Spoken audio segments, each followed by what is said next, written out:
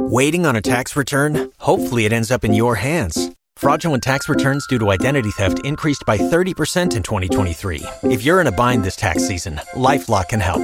Our U.S.-based restoration specialists are experts dedicated to helping solve your identity theft issues. And all LifeLock plans are backed by the $1 Million Protection Package. So we'll reimburse you up to the limits of your plan if you lose money due to identity theft. Help protect your information this tax season with LifeLock. Save up to 25% your first year at LifeLock.com/aware. Hey, milkshakers. OneSkin is a longevity company led by a team of 5 PhDs developing solutions to prevent, slow down, and reverse aging. OneSkin's topical supplement is daily moisturizer powered by their proprietary peptide OS01, the first peptide scientifically proven to reduce the biological age of skin.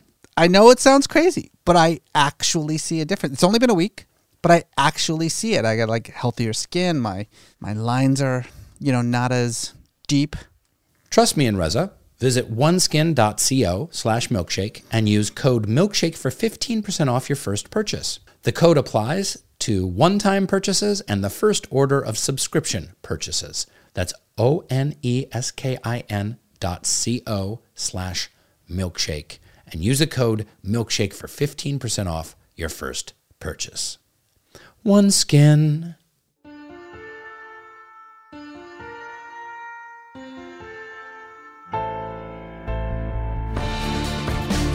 Welcome to Metaphysical Milkshake, the show where we go deep, we get weird, and we search for the meaning of life along the way.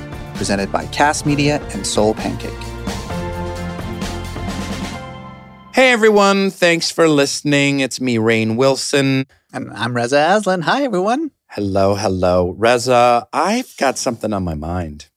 It's about Air Bud, isn't it? It's all you think about is Air Bud. I agree with you. It is a franchise that never really got its due.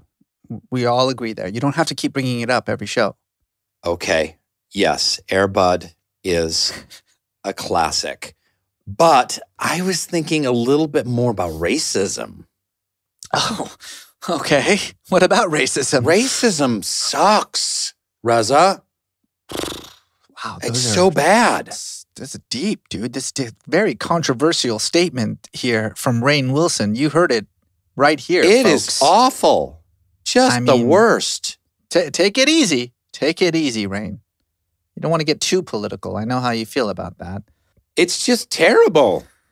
Look, of course it's terrible. I'm a brown man from Iran. I'm a Muslim. Like, I know what racism is like. I should show you the files of racist hate that I get for me and my family. Yes, racism is bad. I know that. Well, not only that. I mean, you've undergone a little bit. I mean, imagine how bad it is for African Americans here in America. Exactly. I mean, it's just yes, true. It's the worst. Yes. But you know what? Where it really hits home is with people like me, the whiteys, us whites. I've been pondering this. Racism has so adversely affected white people's pocketbooks over the last several hundred years. It's just horrific. I have a very poor family. Dare I say white trash? I mean, without racism in this country, we would probably have health care. My family would. Universal health care. We would probably have free college education. There would be better wages and salaries, stronger unions, except for racism, which has really, really fucked up me and my white brothers and sisters. Well, now this is actually pretty deep, Rainn. I was just getting ready to make fun of you for talking about how bad racism has been for you as a white man. So bad. But you couldn't even understand. But you're actually right about this, that obviously we talk about how racism is terrible for people who are literally the target of racism and racist attacks. But what we don't talk about enough is how racism is bad for everyone else. Every single person on the planet.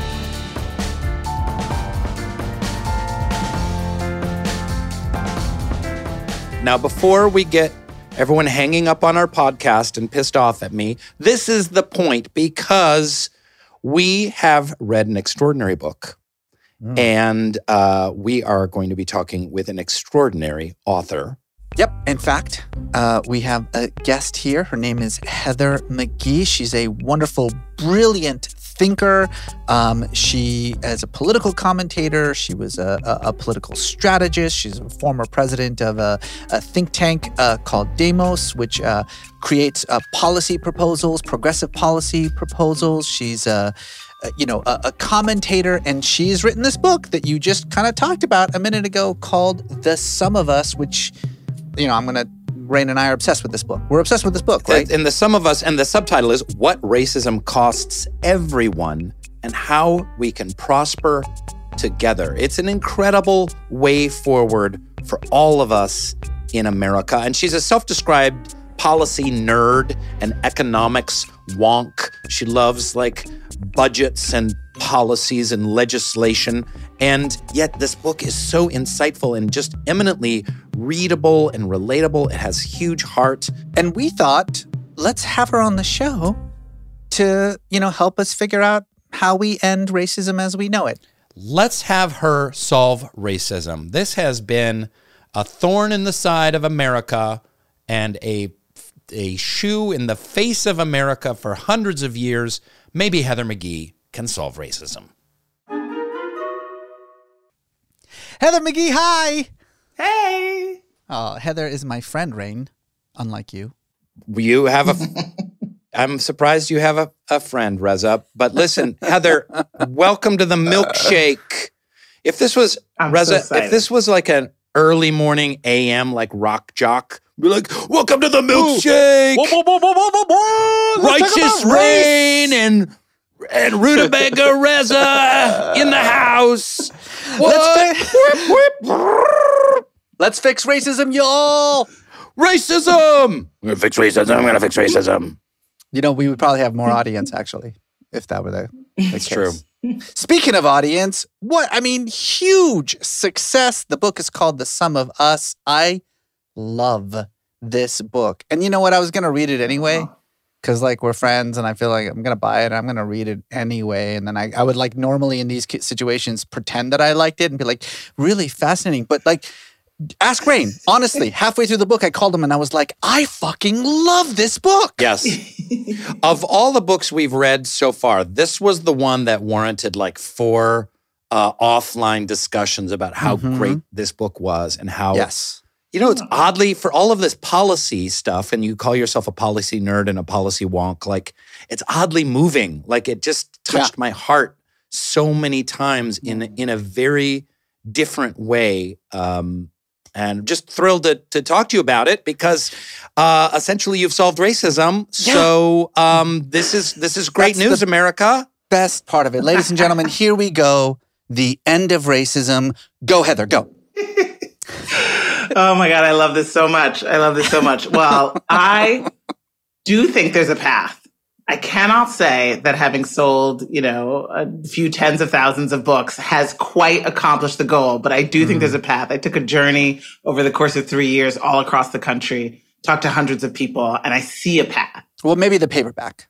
I think the paperback is cheaper. There we go. More likely to solve racism than the hardcover. That's going to reach the millions that we need to reach. So let's start with the central metaphor of the book. You talk about how white folk have repeatedly, via racism, shot themselves in the economic foot. And yes. It's not an analogy. It's not a simile. What is it? It's not even really, it is somewhat metaphoric, but the example that you use, frankly, is the shutting down of the swimming pools. So in the late 50s, there was great economic success in post-war America, the Eisenhower years, et cetera. And America, especially in the South, decided to build beautiful parks and beautiful swimming pools. And they were gigantic Olympic-sized pools and parks everywhere. And then, but Black people weren't allowed, of course, because this was the Jim Crow South. And then when that got to the courts said, well, you're going to have to let Black people into these beautiful swimming pools. And they did, and it was great. The end. Bye, everybody. And so what happened is just I'm gonna date myself here. It was flabbergasting. I was flabbergasted. My jaw dropped. Time and time again, throughout the South, especially Montgomery, Alabama, and many other places, the swimming pools were bulldozed in. They were filled in with dirt. The parks were closed. Entire parks departments were shuttered and shut down. Like literally, like, let's no longer have a parks department in this town or in this county or even in this state.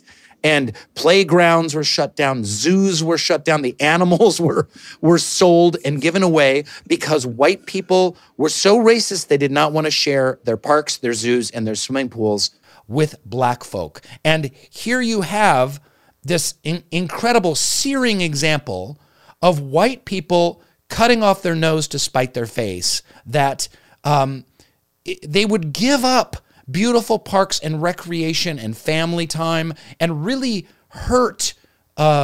socially hurt, what's the word I'm looking for? Not socially, what is it? Well, it tore at the fabric of the community too. Yeah, it hurt the fabric of the community to not have these beautiful kind of civic programs in place, all because of racism. And this set us back decades. I mean, us white folk, to lump myself in with these white folk of that era, back decades, and really fucked us up. And this has happened time and time again. So can you tell us a little bit about why this happened with the swimming pools? And what I'm leading you toward is this whole zero-sum racism that you talk about.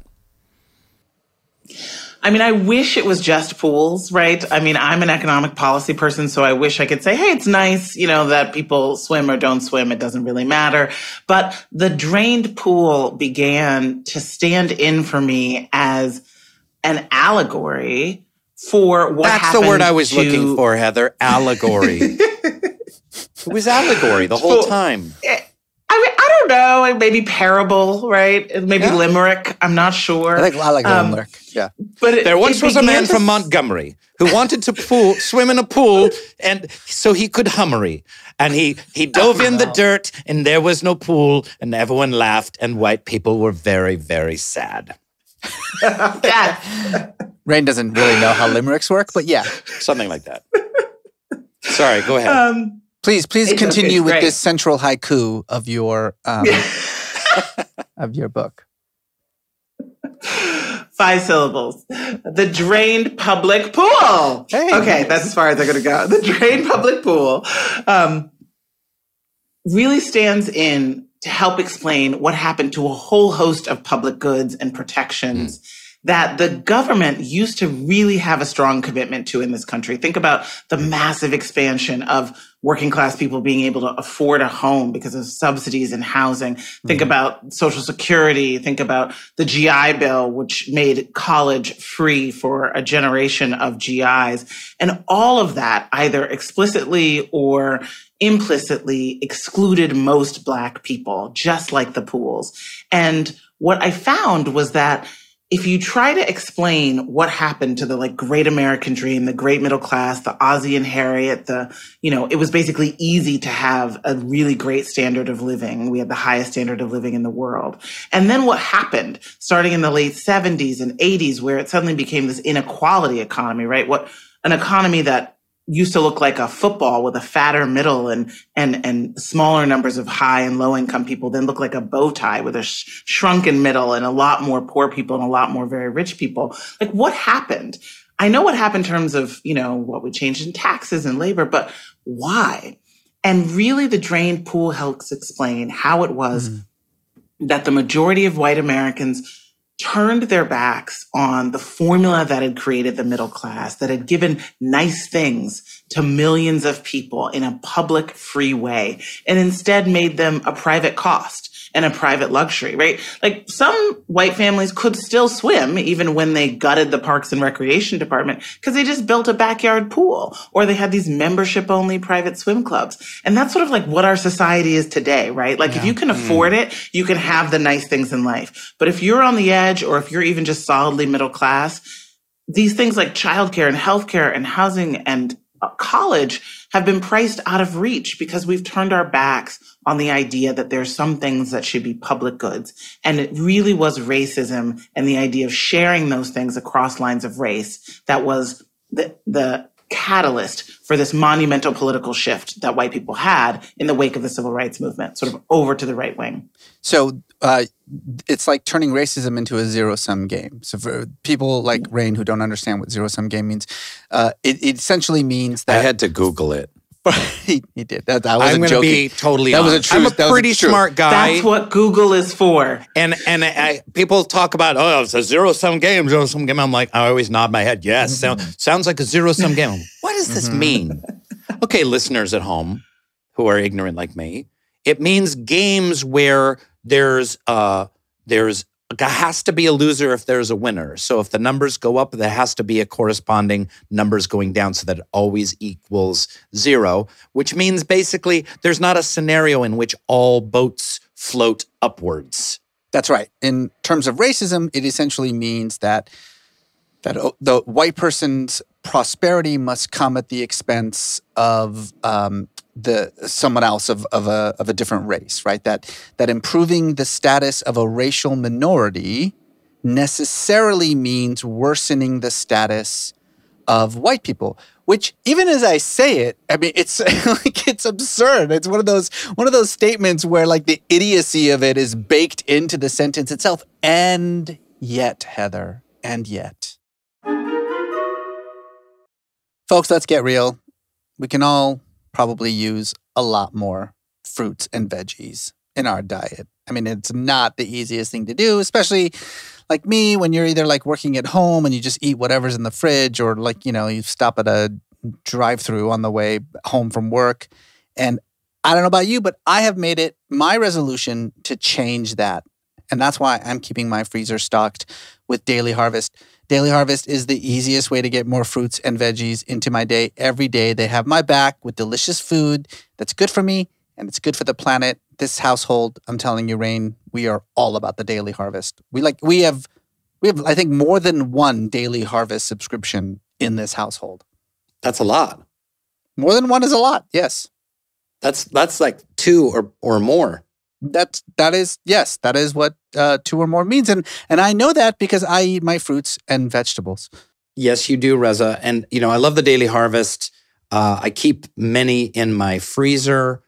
I love it. They have these great oat bowls for the breakfast. Yeah, for breakfast. And like oats with like mangoes and berries, and you just like, you add some water and heat it right up, and it's just nutritious. Try to like add a little bit of warm milk to it. That's what I did. And they've got great like snacks, lunches, dinners, whatever you want to do. There's smoothies. Big fan of the smoothies. They've got a whole line of smoothies. They've got these harvest bowls. Broccoli and cheese harvest bowl is one of my very favorites. What we're saying, folks, is that Daily Harvest makes it easy for you to feel good about what you're doing for yourself and for your planet. So go to dailyharvest.com/milkshake to get up to $40 off your first box. That's dailyharvest.com/milkshake for up to $40 off your first box. Dailyharvest.com/milkshake. Who knows? Maybe you too will have more than one subscription. You know what, folks? Flowers are sweet, but she'd prefer to sleep. Show you care by giving your Valentine the gift of better sleep and wellness from cbdistillery.com. No, seriously, with all that's gone on in the world these last couple of years, a special Valentine's Day assortment of CBD products is an exceptionally thoughtful gift for that special someone. The potential health benefits of CBD are impressive, from better sleep to less worry and more calm. I can't think of a better Valentine's Day gift. With over 2 million subscribers, and with over 2 million customers, CB Distillery is the source to trust for safe, effective, and natural CBD products. And you never need a prescription at cbdistillery.com. So show your Valentine how thoughtful you are and how much you care with a sweet gift assortment of CBD products from cbdistillery.com. And be sure to use promo code LOVE for 20% off. Again, that's promo code LOVE at cbdistillery.com. Again, that's promo code LOVE at cbdistillery.com. Pulling up to Mickey D's just for drinks? Oh yeah, that's me. Nothing extra, just perfection and a straw. Coming in hot for the coldest cups on the block. Because there are drinks. Then there are drinks from McDonald's. Mix things up with any size lemonade or sweet tea for $1.49. Perfect with our classic fries. Price and participation may vary. Cannot be combined with any other offer. Ba-da-ba-ba-ba. Join us today during the Jeep Celebration event. Right now, get 20% below MSRP for an average of $15,178 under MSRP on the purchase of a 2023 Jeep Grand Cherokee Overland 4xE or Summit 4xE. Not compatible with lease offers or with any other consumer incentive offers. $15,178 average based on 20% below average MSRP from all 2023 Grand Cherokee Overland 4xE and Summit 4xE models in dealer stock. Residency restrictions apply. Take retail delivery from dealer stock by 4/1. Jeep is a registered trademark. And yet, the first study that I read at the start of this journey to write this book was called Whites Now See Racism as a Zero-Sum Game That They Are Now Losing, which was this study which looked at, from these two Boston-based professors, which asked a whole bunch of white people kind of to evaluate on a 1 to 10 scale how much racism there was against Black people versus white people. And they rated anti-white racism as more prominent and more serious than anti-Black racism. This is in the middle of Obama's first term as president. And they said it was basically because they had seen Black people get more positions of power, more people of color in the country. And so in the zero-sum logic, that must mean that whites were now the discriminated class. And then if you look at a whole other set of research that's related, it's this idea of a group status threat, right? When you ask white people, if you show them the fact that they will soon be the majority, it will soon be a quote unquote majority minority country, that the demographic changes are happening. And so there will be no racial majority in 2042 or whatever the year is, that makes them more conservative on issues that nominally have nothing to do with race, from the minimum wage to drilling in the Arctic. It's sort of this sense of like, we know what it is to be a minority. On a gut level, we don't want to be a minority. And so we want to sort of extract and hoard all the resources we can from the status quo because we're afraid of a future in which we no longer have this status advantage. Okay, I love this because I have to admit, I was listening to your book on tape. I was listening to your lovely voice speaking to me at 1.5 speed because, you're kind of a slow reader. And while I was driving my family in a gigantic RV, and I'm listening to this. Here he goes with the RV story. And guess what, Heather? It broke down in Fresno. Tell us again about your adventures. Technically, it broke down in Vacaville, which is Vacaville. Fresno. The literal cow town. It's a zero-sum. Love you, Vacaville. Thank you for taking care of us. And I got to this part that you were mentioning. Like, yes, okay, so this narrative that white people see the well-being of people of color as a threat to their own well-being. That's crazy, and we're going to talk a ton more about that. But early in the book, you talk about what you just mentioned, which I almost drove off a cliff when I heard this. When you explain any kind of policy proposal by making either race or demographic changes a salient point in that policy proposal, what happens is that white people, regardless of whether they are Republican or Democrat, regardless of whether they are liberal or conservative, are more likely to take the conservative Republican position on that proposal. So, in other words, like if you say to people, college should be free, people on the right disagree, people on the left tend to agree. If you say college should be free because people of color have been historically left out of, higher education, the white people, regardless of whether they're on the left or right, are more likely to disagree with the concept that college should be free. Am I saying that right? Yeah, pretty much. Basically, in some ways, this is kind of taken. It both requires all of this study, and it is sort of jaw-dropping to see it laid out And yet it is the core logic that has animated and in fact curtailed the policy ambition of Democrats for my entire career, right? The idea that if we talk about race, if we do things that will help people at the bottom of the social hierarchy, whether they're very poor or they're black and brown, or because they're very poor, white voters assume they're black and brown, that it's going to alienate some white suburban moderate. And therefore we either shouldn't do the policy or shouldn't talk about it, or probably both. So you're talking about... That's been sort of like... Sorry to interrupt, but Heather, you're talking about race and class. Like you can't bring up race or class in policy decisions or in educating the public about policy, because that will turn the average suburban housewife in St. Louis against the idea.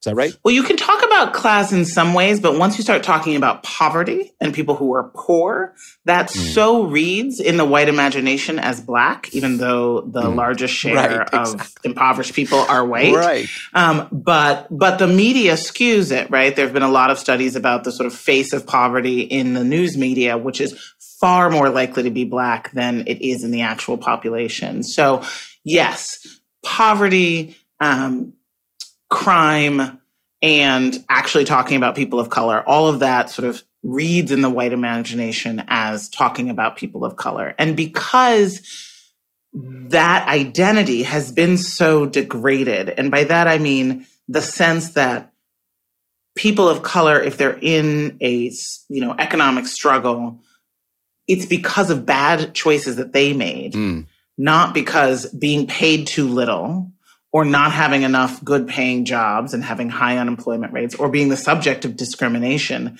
has given them poor choices, like between rent and food, right? So there's this sense of blaming the victim that is really core to the politics of the past 40 to 50 years.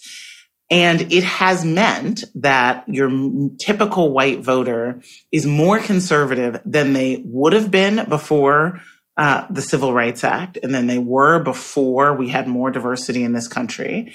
And they're more conservative in their voting patterns than they should be to meet their basic needs. Issues like the unaffordability of college is something I talk about as an example of racism draining the pool.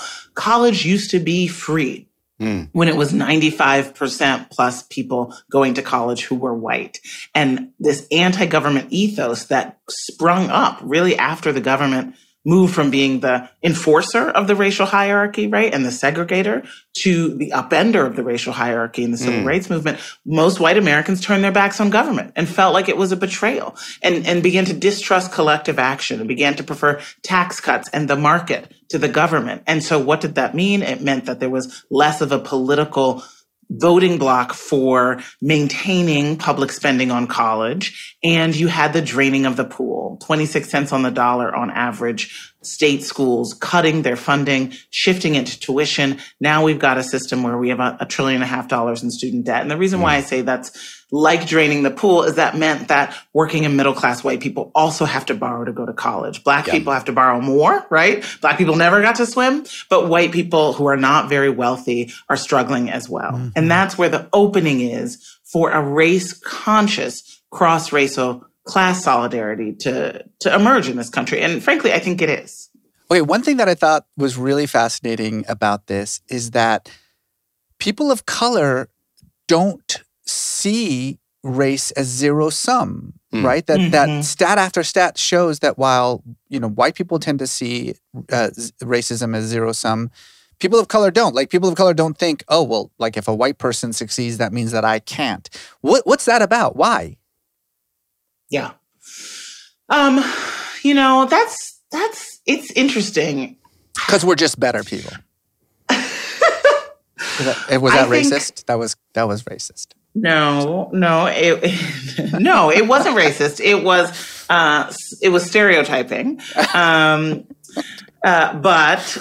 And it was, a value, judging people based on color. But if you add a little more sophistication to what you're saying, Reza, it might be totally a fine thing to say, right? Burn.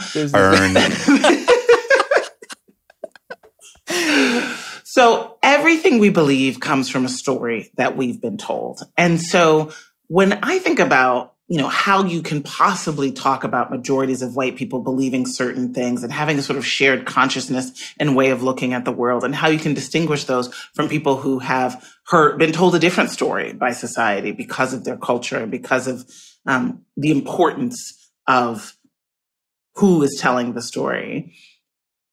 I almost think about it as like the white story. It's not about the white race, because race doesn't exist, right? It's a social contract. Mm-hmm. Rain and I may have more genetically in common than I have in common with, Ice Cube or someone like that, right? There is a really important distinction to make between the stories we're told and the stories we believe about our identity and about other people's identity. Mm. And what I'm trying to do in The Sum of Us is remind people that all of these stories that we believe about ourselves, about who we are to one another, about our relative status and relative worth, are being told by often like a pretty concentrated, narrow, self-interested elite who is selling the story of zero-sum racism and zero-sum racial hierarchy to white audiences. And they're doing it for their own profit. And so it has served an economic interest to have white people prefer to see themselves as better than people of color who may even be similarly situated, so that they can sort of divide the working and middle class.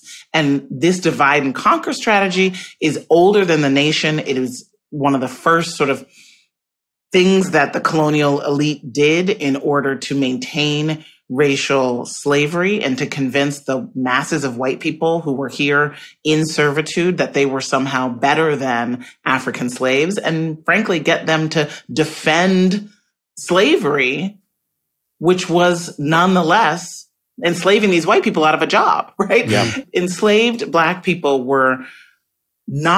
slavery was not in the near-term immediate economic interest of white indentured servants in the pre-American days, in the colonial days. And yet, as a response to cross-racial uprisings among servants who were white, Black, and indigenous, the elite created a difference and said, hey, white people, side with your race instead of your class. And that's what conservative race mongers are doing today. Mm-hmm. And for the same goal, to make sure that the economic elite has the buy-in of the mass of white people. Rain, did you know that only 9% of plastic actually gets recycled, no matter how much you put in your recycling bin? Wow. At Grove Collaborative, they believe it's time to ditch single-use plastics for good. Grove carries hundreds of products aimed at replacing single-use plastics across your home and personal care routine. And by 2025, Grove itself will be 100% plastic-free. Like concentrated cleaners in refillable glass bottles, they're friendlier to the planet and twice as effective as the leading natural brands. Switch to sustainable products for every room in your home, from laundry care to hand soaps and more. Grove Co. has you covered with safe formulas and refillable packaging that never compromise on performance. In our household, we're all about the Grove. Because like we made our 2022 New Year's resolution was less plastic. That was our family resolution. And so, I mean, this is like right up our alley. We definitely are part of the 2 million households that are already shopping sustainably at Grove. And you can be too. So go to grove.com/milkshake today to get a free gift set worth up to $50 with your first order. Plus, shipping is fast and free. Get started right now at grove.com/milkshake. grove.com/milkshake.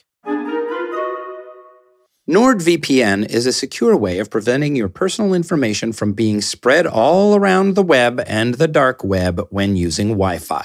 The line of protection is wonderful. It prevents spam, viruses, and other unwanted privacy intruders. Reza, do you like NordVPN? Yeah, I actually use NordVPN for a whole host of things, like when I'm, at airports or whatever, and I'm using Wi-Fi that I can't trust. I also actually use it to access like libraries around the world because, I'm a smart, serious man, and I'm constantly trying to access libraries around the world. And yeah, Nord allows me to do that. And listen, if you're not a smart, serious man, you can also use NordVPN to access entertainment content from all around the world, 59 countries to be exact, simply by changing your virtual location with a single click.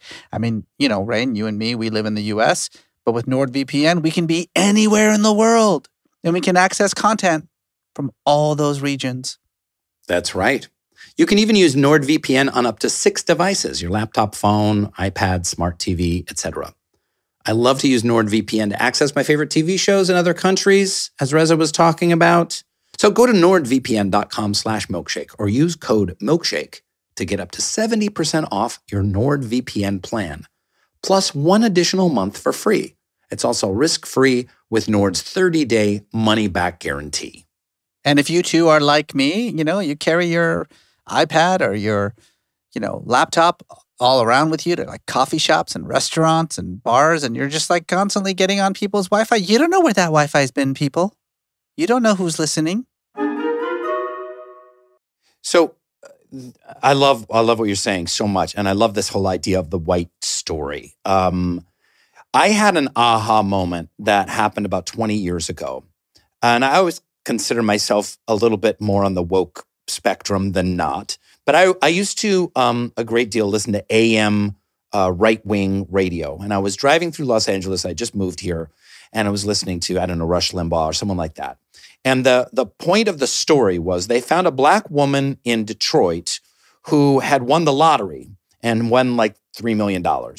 And then they found that she was also taking welfare of like, I don't know, $200 a week or something like that. Mm-hmm. And that she had been taking welfare for a year and a half or something like that.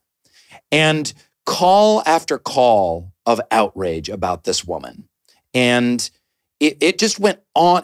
This wasn't like a little news piece like, oh, let's talk about this for 4 minutes and then get on. I mean, it was fully an hour long about talking about this woman who'd won the lottery. And I was driving along and I was like, what is happening here? I'm trying to wrap my head around this discussion.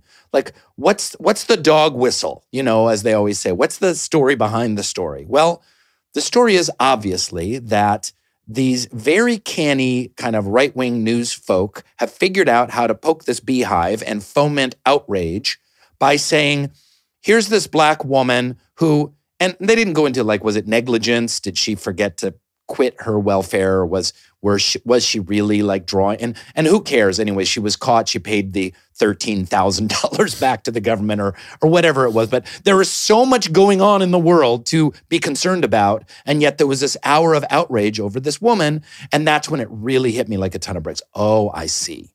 This is all about race. This is all about perpetuating this white story, which is that these black and brown people are sucking your tax dollars away, and the government is essentially corrupt and is playing into this whole story. And so let's get rid of welfare.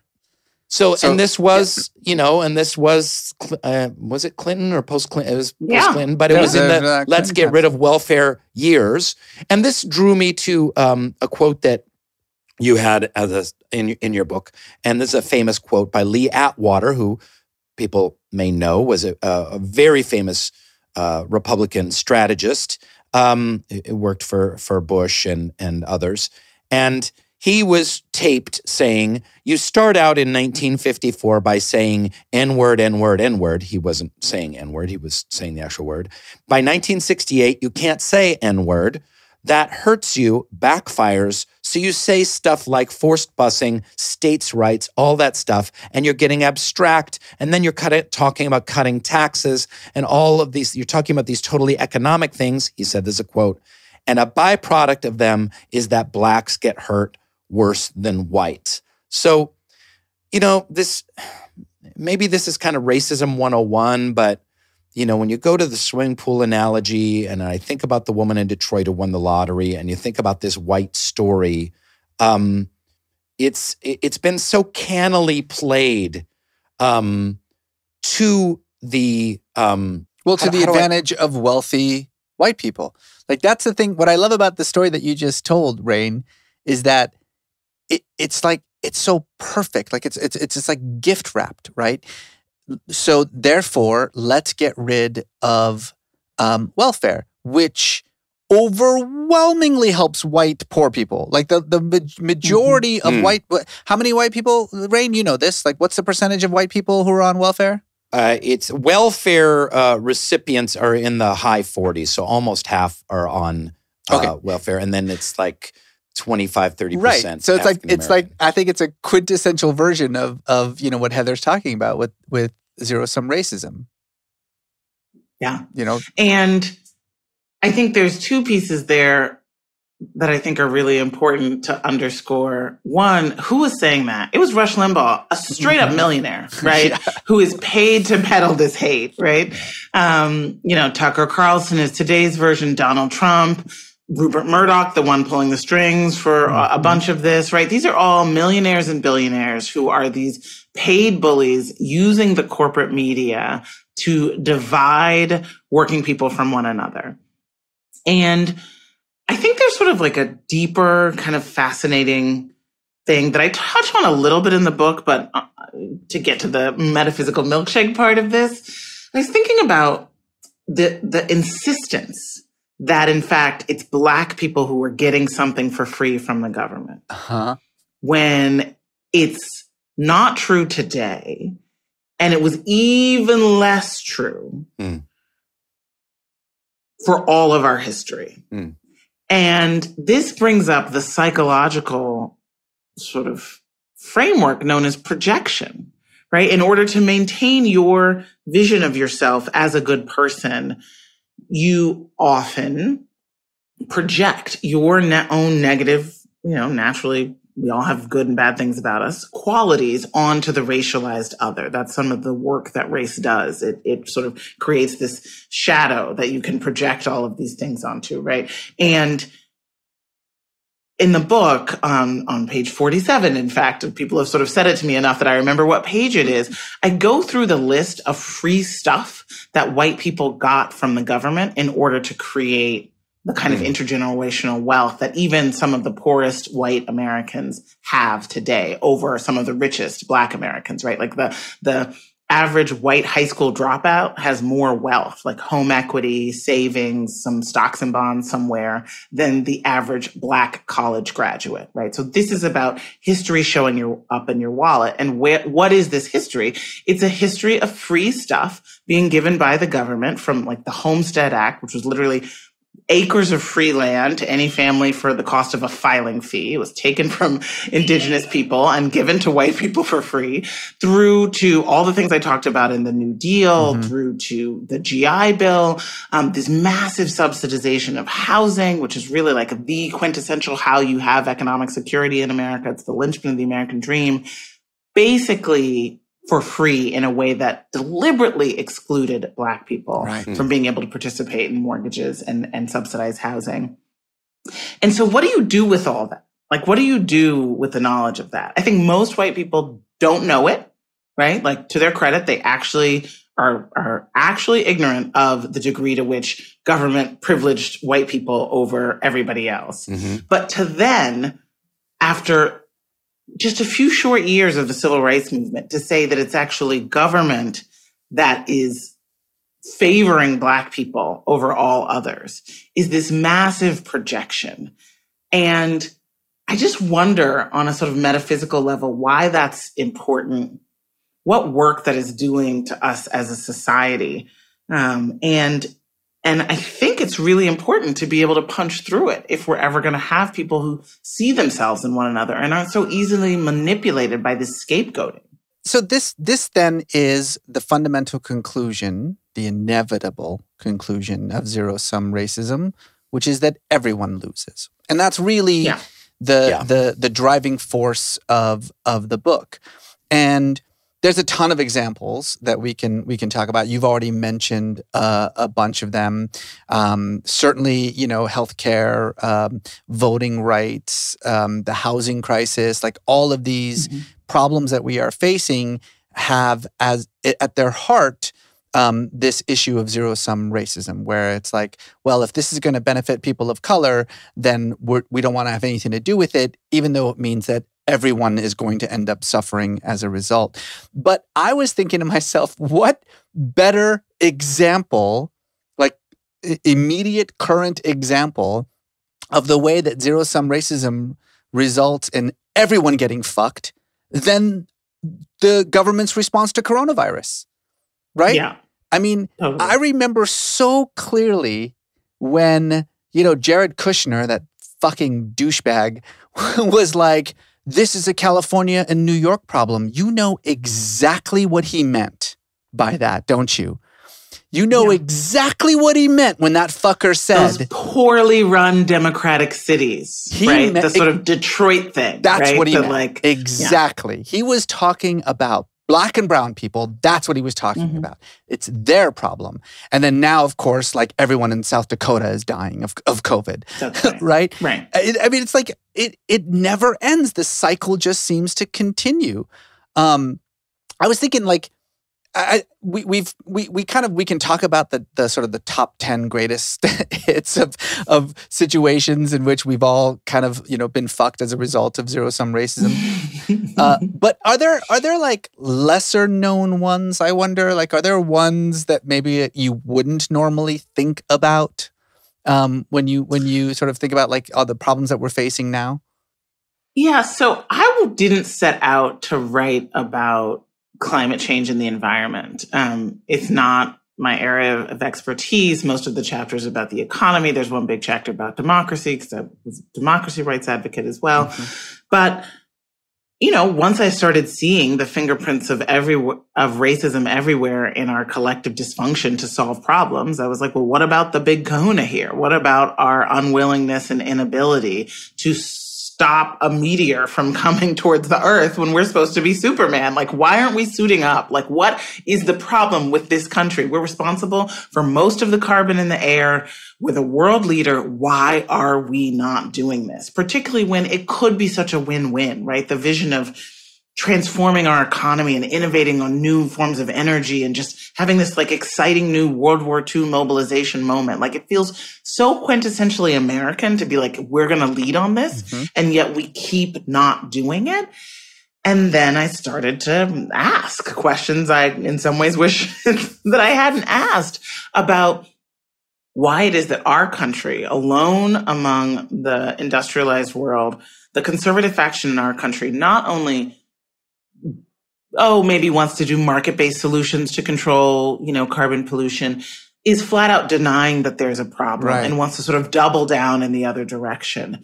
And then it, occurs to me again that conservative faction is overwhelmingly white and more likely to be male. And I was like, so is there some white male thing going on with climate denialism? Like, what is the deal? And that's when I started asking around and asking climate sociologists and people in the, environmental movement.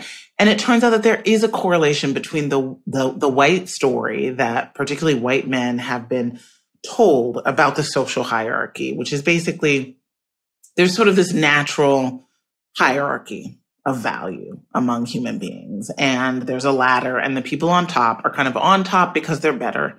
They're stronger, they're fitter, they're better.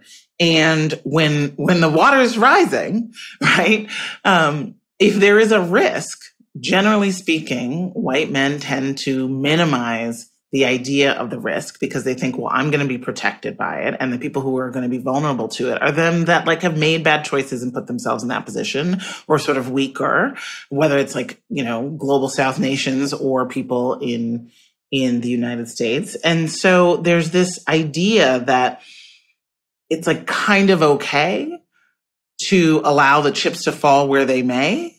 And we shouldn't do anything to upset the apple cart, particularly if the current apple cart and its distribution of apples has been so good to me and mine. That's pretty depressing because, I entitled the chapter "The Same Sky," right? Because we do live under the same sky. California shows like, the fires are coming for the gated communities and the barrios and the farms as well, right? Like, we really can't just kind of hierarchy our way out of climate catastrophe. And by the way, for anyone in the audience who thinks that we are speaking theoretically about the fact that, zero-sum racism ends up hurting everyone, We brought stats, all right? We brought fucking stats. Are you ready for this? We've got stats. We've got stats. infographics, and we've got stats. U.S. output would have been $2.6 trillion greater if only the gap between white men and everyone else were closed. If America had adopted policies to close the white-black economic gap just 20 years ago, that time when, Rain was listening to Rush Limbaugh, the GDP today would be $16 trillion higher. This isn't theoretical, right? I mean, this is it's flat out money that we're leaving on the table, shooting ourselves in the foot, cutting off our nose, whatever stupid cliche you want to use for it, just because we're like, yeah, but I mean, we don't want black and brown people to well, I benefit from it. brought up healthcare before. So universal healthcare was proposed by Truman in 1947. Racist red baiting led by Southern segregationists kept the proposal from getting off the ground because they feared that federal involvement in healthcare might lead to federal action against what? Yes, you guessed it, racial justice, injustice, and segregation. So imagine our country if we had had universal health care. We could have all been Scandinavian.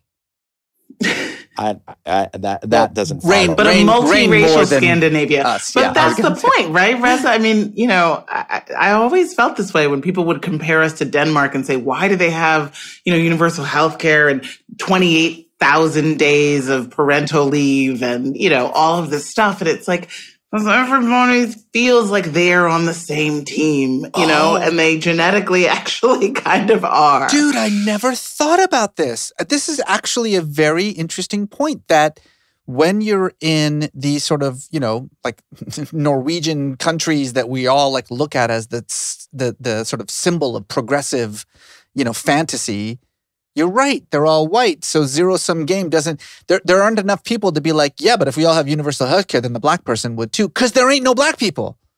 Right. I mean, that's right. I'm exaggerating, but you're getting the point. So this brings this whole conversation around. All right, here we go. Well, the reason that we responded so strongly to your book was there are many books about racism out there. Many, many. And yes, racism is horrible, and there's story after story, and it is ungodly and horrific and a cancer upon our nation. Your book is so crystalline clear that one of the fundamental issues with racism is that white people, again, are shooting themselves in the foot economically, that everyone has been woefully hurt by racism.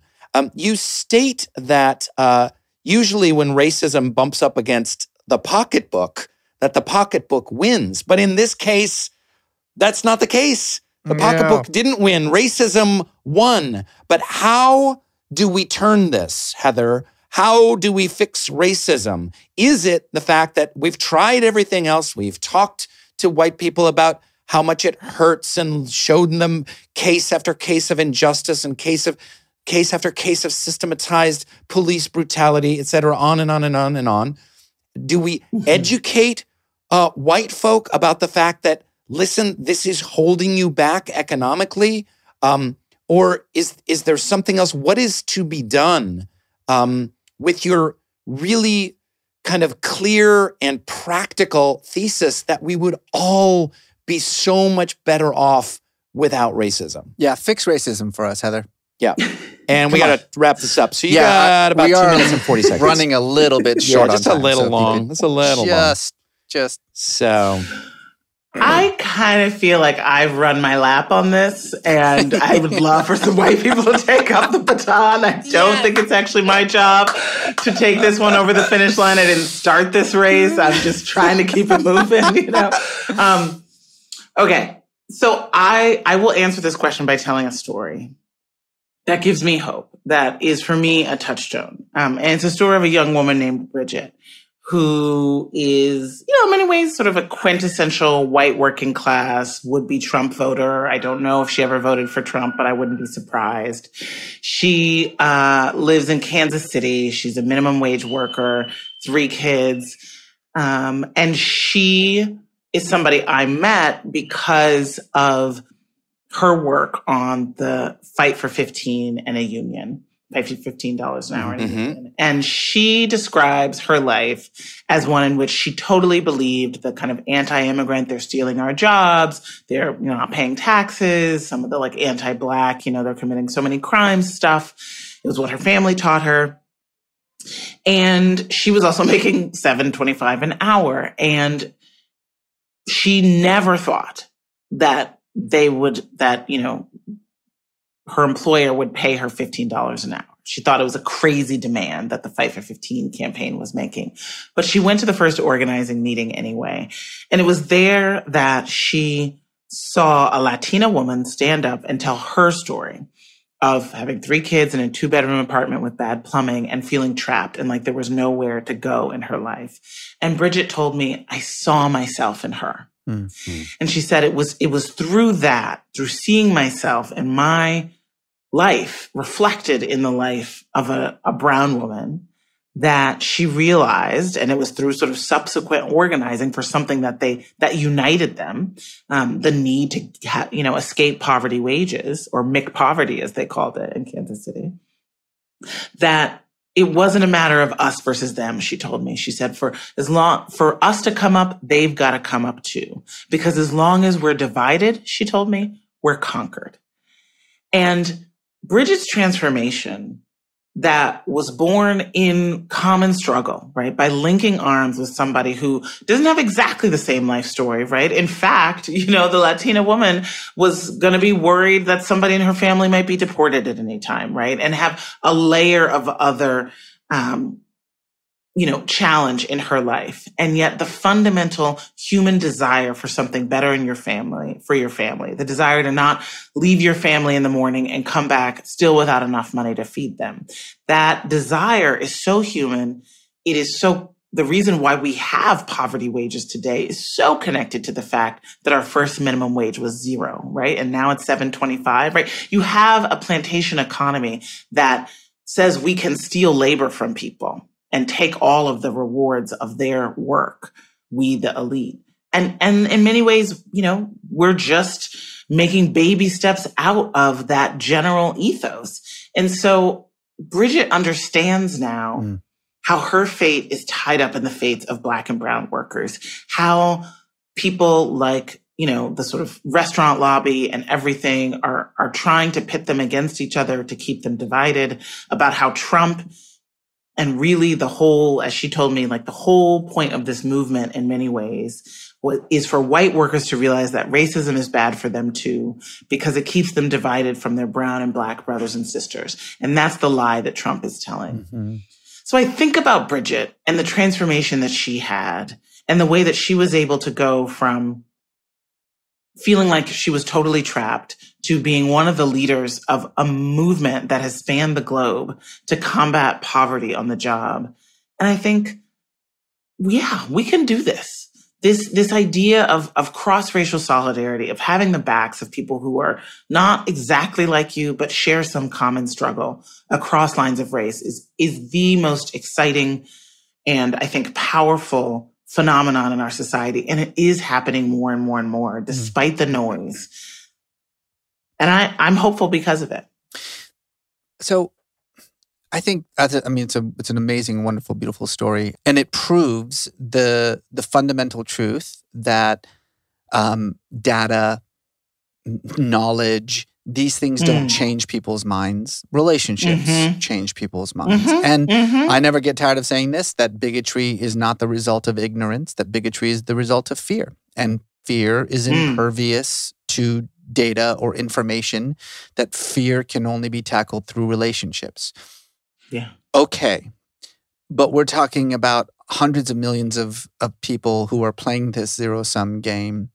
And part of it is, like, I think back to the civil rights movement, that a lot of the things that, sort of a lot of the progressive policies that people were advancing during that time were rejected because people saw Black and white people together, holding hands and asking for basic freedoms and civil rights.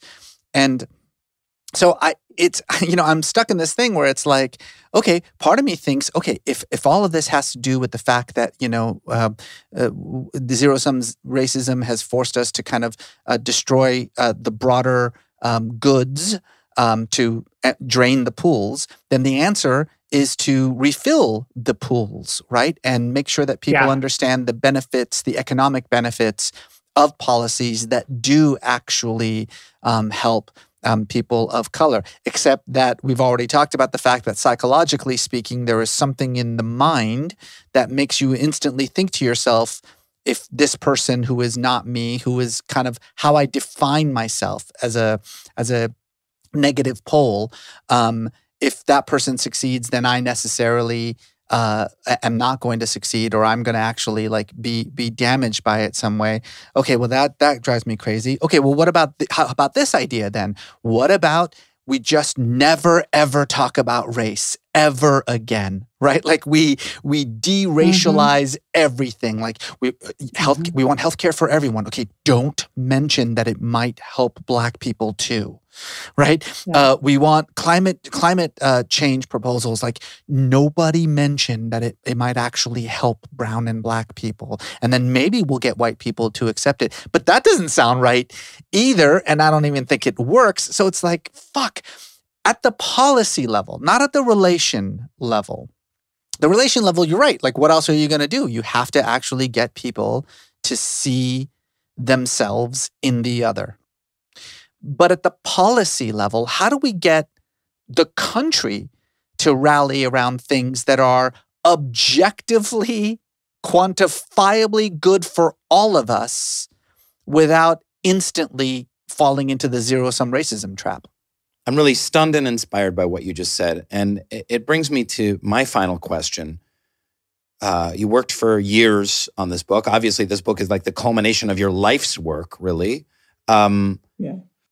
Did writing it make you more optimistic that there is a path forward, or more pessimistic about our country's future? I learned a lot. I was surprised by a lot in writing The Sum of Us. I didn't actually think that I would find the fingerprints of racism around so many issues, so many policy areas, just how pervasive it would be. Yeah. That racism was the sort of thread connecting these issues, from why workers aren't paid enough to why we aren't acting strongly on climate change to, why our democracy is so corrupt. But ultimately, the effect for me of seeing that thread across so many issues was that it felt at the end kind of easier to make progress on each of them if we just pull the thread, right? And that progress on each of those issues, which on their own can feel kind of like mind-bendingly complex and difficult, if you take each challenge on its own and try to not see the racial dynamics there in our politics and our policymaking. So it's like if we pull that common thread, solutions become a lot closer at hand. And so I did leave, writing the final words, which I did after the election in November, feeling more optimistic that if this is a kind of Rosetta Stone for seeing our politics in a new way, that it makes it simpler. It's easier to understand and hopefully easier to move forward. That's actually a brilliant and, dare I say, existential thought. That when you recognize that so many of these issues that are plaguing our world actually have at their heart the problem of racism, it actually makes it weirdly easier to confront all these giant issues, because deal with the core, the central issue. Yeah. And if we can pull that thread and unravel racism and see it as being at the core of so many other, world crippling issues, that goes to that essential otherness that racism is about, alienating the other and making ourselves separate from one another and not united as a human species sharing a biosphere.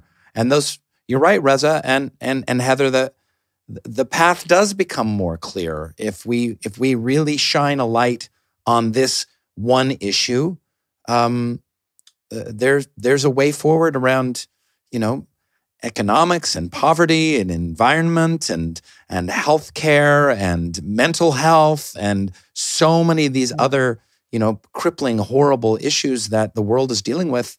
There may be a way out. Yeah. I'd like to think so. I mean, here we thought you were just going to solve racism. Turns out you solved everything. Thank you. You solved all the world's problems. All the world's not just problems. Racism. You're Thank welcome, dear listeners. Speaking of the terrible transition, it's time for the lightning round questions. All right, Heather, this is how this works. We're going to ask you a few of just life's big questions, and then you just answer with the first thing that comes to your mind. Okay. All right, ready? Here we go. Take it away, Brain. Okay. Lightning round. When do you, Heather, feel most connected with the universe? When I was nursing my son, I did feel the most connected with the universe. What's one habit that you have that you're actually proud of? Talking to strangers and giving money to people who ask it on the street. Do you give money to people that you're doing podcasts with? Cash app me, bro. Okay. I get you. I think Venmo me. You're doing okay, Rain. What You're is doing one fine. skill that you wish you had? I wish I could sing. Like really sing. What book changed your life? The Color Purple. And why? I mean, I suppose we should. It was the first story that I couldn't stop thinking about. That followed me everywhere. And I was really young. It's kind of an adult story, and I read it when I was really young. Mm-hmm. But it was just the first time I saw characters like me, like Black girls, and truly loved them and just couldn't stop thinking about them. Describe your soul in 10 words or less. My soul is dinner parties, babies, cats, shooting stars, and expired milk. The last one of these kids is not like the other. Good God. Okay. All right. Name something that most people like, but that you can't stand. Flan? Oh, God. No, who likes flan? Flan Like is half the global population. God, I know. Rain likes flan. I love flan. But I will can't tell you something I about don't flan. like how flan makes my mouth feel. There's no difference between good flan and bad flan. This is so true. Do you know what I mean? Like, you can go into like a crappy Puerto Rican deli and they have like flan to go in a little foil capsule, in New York City, and you can eat it with a spoon. It's going to taste the same as like the fanciest flan at the most, at the fanciest South American restaurant in Los Angeles. Yeah, exactly. I just want to say this is the most amount of times that the word flan has been said in a podcast. Flan. How do we solve, Heather? How do we solve the flan crisis? Is it racism that gives flan its mouthfeel? I don't know. That may be true, but it all goes back to racism. And finally, what is your life's biggest question? Can we get there in time? Can we do it in time? I love that. Not can we get there, but can we do it in time? Heather McGhee, I'm nuts about you. Thank you so much for joining us. This is, we don't need to sing the praises of this book. Everybody else is already singing the praises of this book. Huge bestseller. And I think it's just provided, at least for us, a new framework for how to think not just about racism, but about all our social problems. And I'm so grateful to call you my friend. And speaking of that friendship, one thing I noticed about your book, Heather, there was a lot of amazing authors that were blurbed on your book. I didn't see Reza's name there anywhere. I didn't see the Reza Aslan quote I on kind of some of it. I just don't know how this friendship, how strong this friendship really is. I guess I don't know. Friends don't ask friends to blurb. You know that. That's crossing a line. Heather McGhee, thank you so much for solving not only racism, but all of the world's problems We love you so much. Thank you for your time. Thank you. Thank you, guys. I love this. I'll tell you what I loved about that conversation, Rain. Okay, go. Is that, and we've done dozens of these conversations where it's like, here's a problem and it's an endemic problem. And okay, so how do we fix it? And then the person says, oh, we fix it by, loving each other and holding hands, or we fix it by changing the way that we think about X, Y, and Z. But what Heather said at the end of that conversation about like, how do we get people to remove the zero-sum racism mentality and actually support things that are to everyone's benefit and also to racial minorities' benefit. The way that you do that is by appealing to something that I think is an even deeper impulse than racism. And that's this notion that someone out there is like trying to get you, that someone that there's a greedy corporation, these like rich folk, they're making this an issue of race and they're doing it to pick your pockets. And don't fall for it. And I don't know about you, but that kind of shit always works for me. Like whenever someone's like, oh, they're trying to pull the wool over your eyes, don't let them. I always get energized by that. And it seems like such an obvious thing to do, right? To just be like, this isn't about race. They're making it about race because they want to pick your pockets. That's what this is about. Like that to me, that works. About 80% of Democrats and almost 60% of Republicans are in favor of taxing the super rich in order to fund social programs. So this is actually an item of unity.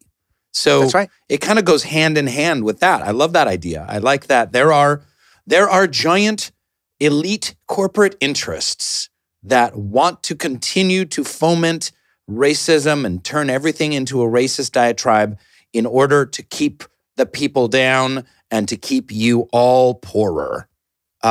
So maybe pocketbook can trump racism after all. It might. I mean, it seems like a better plan than talking about racial justice messaging. That doesn't work. We talked about why that doesn't work. It actually turns people off. The colorblind message, which this isn't about race. Every fucking thing's about race. And by the way, like read Heather's book. Everything's about race. But yeah, you said it right. Like, this is all a scam that these rich corporations are pulling, right?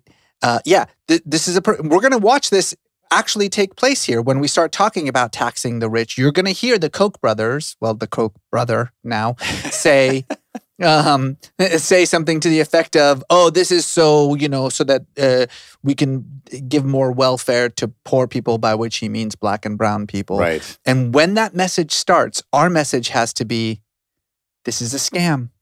Yeah, this is a scam. It does play into the worst of human instincts, which is like mistrust and conspiracy and protecting what's mine. And I gotta use it to our advantage. But maybe we leverage it to our advantage until humanity gradually, eventually matures. Yes. And sees us all as one beautiful human family holding hands in the sunlight, holding balloons. But until then, thank you, Heather McGhee, for giving us a path forward and diving deep with the Metaphysical Milkshake team. Milkshakers, welcome. As you know, sometimes we bring guests onto the show to ask their life's big questions, to discuss these topics with them. Here's how you can reach us. You can reach us on social media and tweet at us, Instagram at us, and we'll look you up and hunt you down, or leave a review on Apple Podcasts with your life's big question, and we will track you down and bring you on the show. We're very lucky today to have a guest, a fan, a listener. Peter is on the show. Hi, Peter. How you doing? I'm good. Nice to meet you. Where are you calling in from? Where are you calling from? West Hollywood. West Hollywood. I used to live in West Hollywood. Yeah. Back in I my like younger, Oakland. sexier days. You got to be like young and sexy to live in West Hollywood. And you, Peter, you look young and fairly sexy, I have to say. Thank you very much. I appreciate that. Yeah, my parents' first house was in West Hollywood, but it's nice coming back here like after college. Nice. All right. So you're a college grad. What brings you to the show? What is your question? What can we discuss with you? Yeah, so I'm a writer, and I'm wondering if you think it's possible to create something that's not influenced by your life or background, or do you think that everything we create stems from our own personalities and individual life experiences? Oh, do I have a lot to say about this? Oh, I bet. We've got a writing professor on the show. I have a lot to say about this. Yeah. Well, look, Peter, I mean, the oldest adage in writing is write what you know, right? People say this all the time. Yeah. Write what you know. Write what you know. And it's true, except that it's misunderstood. I think the problem is that people think write what you know means write only about things that you know about. But that's not what we mean when we say write what you know. Write what you know means mine the depths of your experience to create universal emotions, right? Like what I always tell my students is individual experience, universal emotions. So, you may not know what it's like to, be an astronaut. Okay, so it's like, oh, well, am I not allowed to write a character who's an astronaut? Well, of course you are, because you know what it's like to be scared. You know what it's like to be lonely. You know what it's like to, be exhilarated, You know what it's like to be floating 5,000 miles above the Earth in orbit. Right. And so write what you know isn't about your experiences. It's about your emotions. That's what I always try to remind people. Like you can make your protagonist be anybody that you want it to be, but you have to instill your own emotions into that character in order to make them real. But they don't have to be literally you. They just have to have your emotions, because your emotions are one of universal. the greatest qualities that we have as human beings is imagination. And some of my greatest favorite works of fiction, Alice in Wonderland, Dante's Inferno. Okay, truth be told, I never read that one.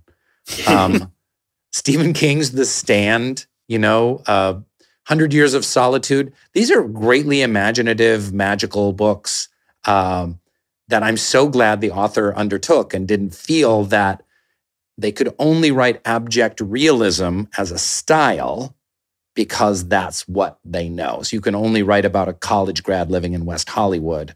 But I think you're exactly right, Reza. What about you, Peter? What kind of stuff are you writing? What are you working on? And how are you bumping up against this? Yeah, so I went to Emerson, and Emerson is a campus in Hollywood on Sunset. And my last semester, like right before COVID happened, I took a class about writing female characters in horror movies. And we got to read a lot of horror scripts, and I loved that class. And we also got to write the first act of a horror feature, which was a lot of fun. So I've been working on that script a lot the last 2 years. Peter, how's Emerson's football team doing this year? They're great. They're undefeated this year. Oh, fabulous. Great. Peter, good luck with your writing. I love that assignment to write a different gender than yourself and to push those boundaries. I think that's exciting and cool and a very interesting question. And Reza, that was a terrific answer. I actually learned something today from you, believe it or not. Yeah. That's so rare. Yeah. So put that in your book and smoke it. Thank you, Peter.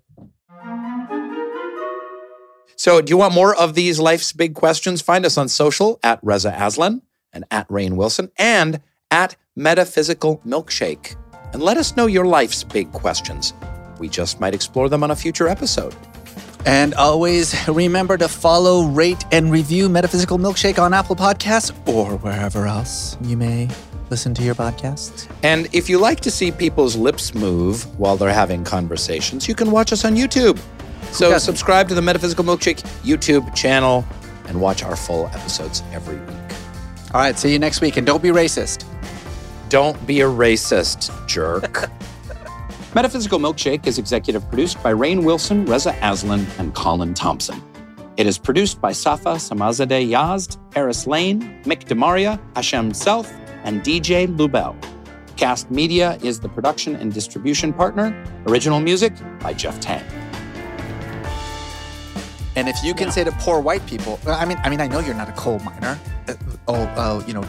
Jethro. I feel like that was racist too. Was that racist? Calling them? Yes. Okay.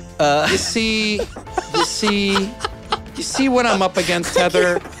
Let's make fun of the poor white guy. We'll call him Jethro. Why isn't his name Phil? Evan, I feel like most white people are named Evan or Sean. Fine. Let's continue. Evan, and Sean. This hypothetical poor white male is named Evan. Evan. And I think Jethro is a beautiful name.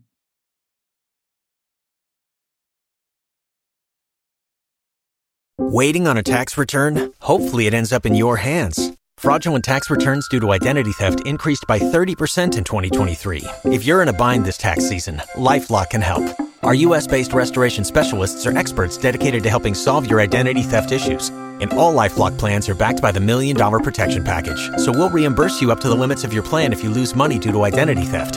Help protect your information this tax season with LifeLock. Save up to 25% your first year at LifeLock.com/aware. Lucky Land Casino, asking people, what's the weirdest place you've gotten lucky? Lucky? In line at the deli, I guess? Aha, in my dentist's office. More than once, actually. Do I have to say? Yes, you do. In the car before my kids' PTA meeting. Really? Yes. Excuse me, what's the weirdest place you've gotten lucky? I never win and tell. Well, there you have it. You can get lucky anywhere, playing at LuckyLandSlots.com. Play for free right now. Are you feeling lucky? No purchase necessary. Void where prohibited by law. 18+. Terms and conditions apply. See website for details.